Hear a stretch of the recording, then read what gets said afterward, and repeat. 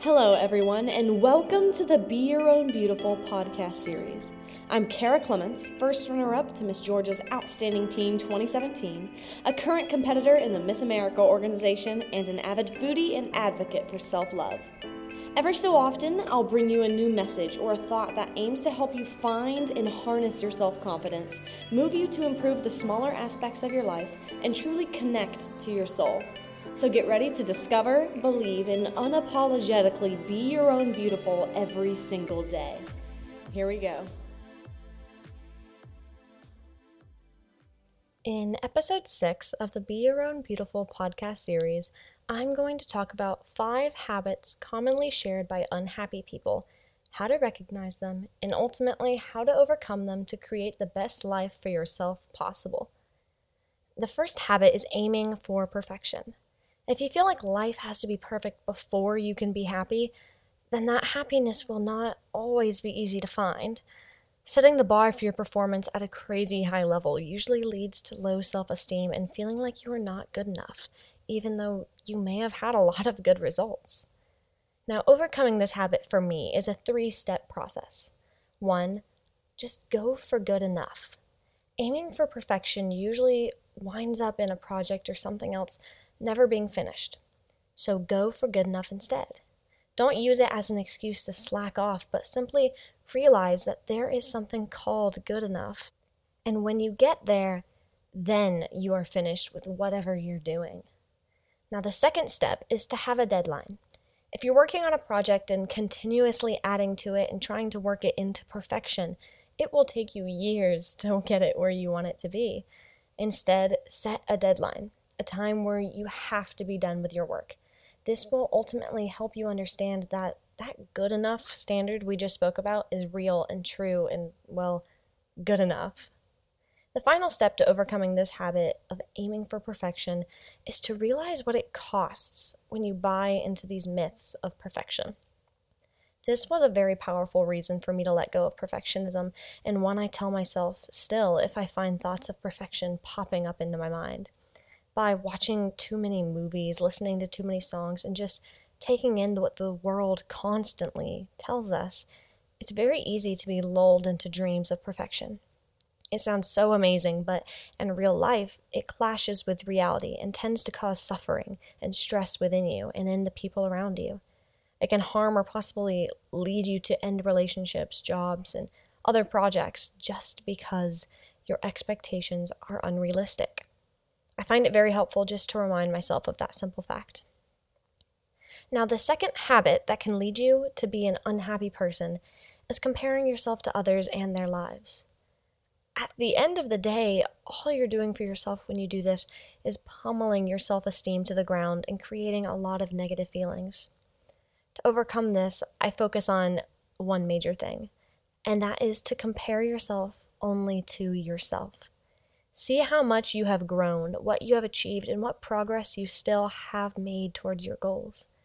This habit has the benefit of creating gratitude, appreciation, and kindness towards yourself as you observe how far you have come, the obstacles you have overcome, and the amazing things you have done. The third habit of an unhappy person is focusing on the negatives in your life. Not every life is perfect, and not everything will go as planned, like we talked about in the first habit. But seeing the negative aspects of whichever situation you are in and dwelling on those details is a sure way to make yourself unhappy and to drag down the mood of everyone around you. Trying to not focus on the negatives can sometimes be tricky, but one thing that has worked for me is to kick the first habit we talked about, the perfectionism habit, right out the door. You accept that things and situations will have their upsides and downsides rather than thinking that all details have to constantly be positive. You accept things as they are. This way, you can let go emotionally and mentally of what is negative instead of dwelling on it. Another thing that works is simply to focus on being constructive. You can do so by asking better questions. Questions like, how can I turn this negative thing into something helpful or positive? Or how can I solve this problem?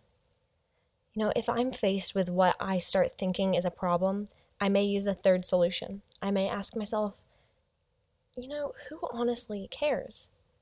Most often, I then realize that this isn't really a problem in the long run at all.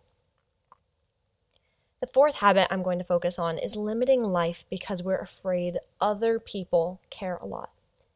The truth is, they typically don't. If you think this and you hold yourself back because you're afraid of what people may think or say if you do something that's different, then you are putting some big limits on your life. You can become less open to trying new things and growing. You can think that the criticism and negativity you encounter is about you, or that it is always your fault all the time, while in reality, it could really be the other person having a bad week, or you thinking that you can read minds. Try kicking this habit to the curb by focusing outward and realizing that people don't pick up on or care about these things as much as you think they may. They have their hands full worrying about their own lives and what people may think of them instead. So think about that, because it sets you free a bit more if you'd like it to. Last but certainly not least is the final habit commonly shared by unhappy people, and that is just overcomplicating life. This can create stress and unhappiness, but much of this is often created by us. Yes, the world may be becoming more complex, but that doesn't mean that we cannot create new habits that make our own lives a bit simpler. There are so many ways to overcome this habit, but I'll focus on my favorite two. The first is to communicate and ask questions. Many times we create problems in various relationships because we don't take the time to ask questions or be more open. Reading minds is hard, so instead, don't hesitate to ask those questions and communicate. This will help you to minimize unnecessary conflicts, misunderstandings, negativity, and waste time and energy.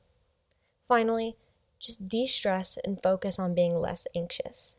When stressed, lost in a problem in the past or in other circumstances in your mind, then focus on breathing for a few minutes. Focus on the air going in and out. This will calm your body down and bring your mind back into the present moment again. Then you can start focusing on doing what is most important for you at that moment. Now, circumstances can certainly make a life unhappy, but often a very big part of unhappiness comes from our own thinking, behavior, and habits. Hopefully, we can listen to these ways to overcome our habits, because the world definitely deserves to be a happier, less stressed, and brighter place. Thank you so much for listening. I appreciate you more than anything, and I'm hoping that together we can get this podcast series in the hands of those who truly need to hear the messages I'll be posting from now on. I am a huge fan of sharing, advocating, and helping others where I can. So if this podcast inspires you, it would mean the world if you would share it as well. So remember to smile today. Remember that you are the only person who can define your beauty or measure how amazing you are, because no one will have the same opinion. You have to realize that the power to be incredible or to be beautiful does not lie in the eyes of others. It comes from deep within you.